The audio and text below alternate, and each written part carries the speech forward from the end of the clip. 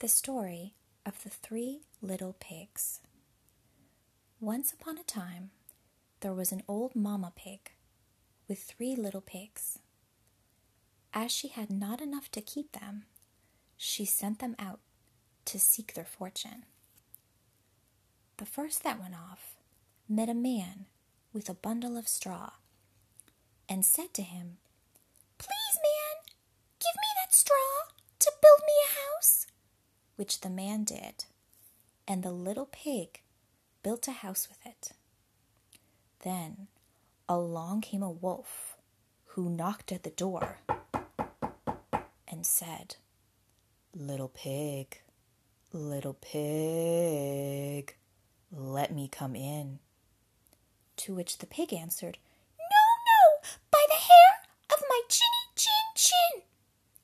"Then I'll huff, and I'll puff, and I'll blow your house in," said the wolf. So he huffed, and he puffed, and he blew his house in and ate up the little pig.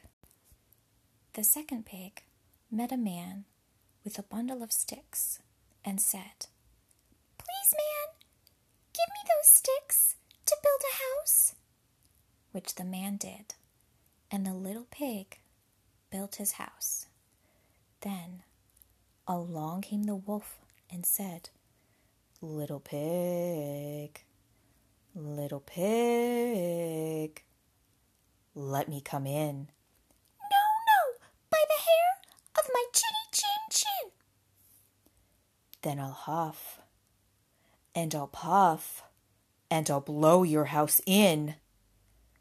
So he huffed, and he puffed, and he puffed, and he huffed, and at last he blew the house down and ate up the second little pig.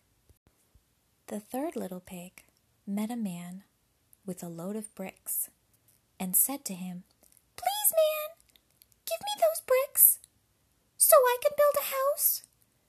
And the man gave him the bricks, and he built his house with them. Then the wolf came again and said, little pig, let me come in." No, by the hair of my chin.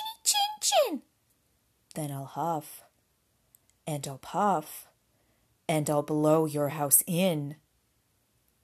Well, he huffed, and he puffed, and he huffed, and he puffed, and then he puffed and huffed, but he could not get the house down. When he found that, with all his huffing and puffing, blow the house down, he said, little pig, I know where there is a nice field of turnips." "Where?" asked the little pig. "In Mr. Smith's back garden, and if you will be ready tomorrow morning, I will come for you, and we'll go together and get some for dinner." "Very well," said the little pig. "I'll be ready. What time do you want to go?" "At 6 o'clock. Well, the little pig got up at 5 and got the turnips and was home again before 6. When the wolf arrived, he asked, little pig, are you ready?" "I have been and come back again, and have a nice pot of turnip for dinner." The wolf felt very angry at this, but he said, little pig, I know where there is a nice apple tree." "Where?" asked the pig.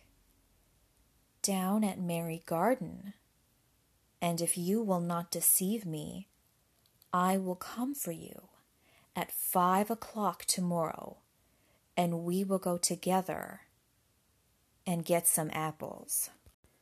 The little pig woke up at 4 the next morning and bustled up and went off for the apples, hoping to get back before the wolf came. But he had farther to go and had to climb the tree. So just as he was coming down from it, he saw the wolf coming, which, as you may guess, frightened him very much. When the wolf came up, he said, "Little pig, are you here before me? Are they nice apples?" "Yes, very," said the little pig. "I will throw you down one."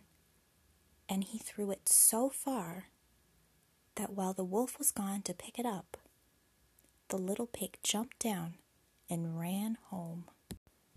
The next day, the wolf came again and said, "Little pig, there's a fair in town this afternoon. Will you go?" "Oh, yes," said the pig. "I will go. What time shall you be ready?" "At 3 o'clock," said the wolf. So the little pig went off before the time and got to the fair and bought a butter churn.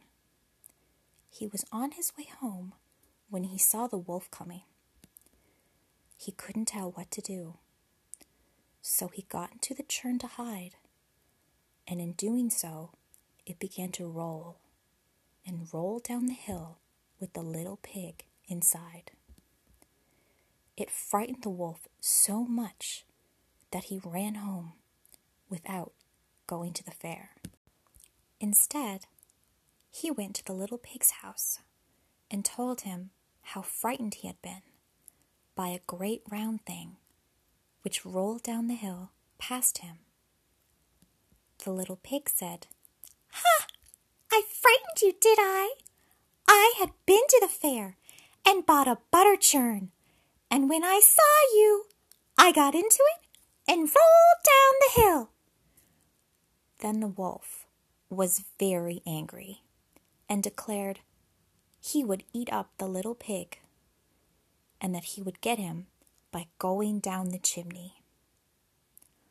When the little pig saw what was about to happen, he hung on the pot full of water and made a roaring fire. Just as the wolf was coming down the chimney, he took off the cover and in fell the wolf. And the little pig put the cover on again, boiled him up, and ate him for supper. And he lived happily ever after. The end.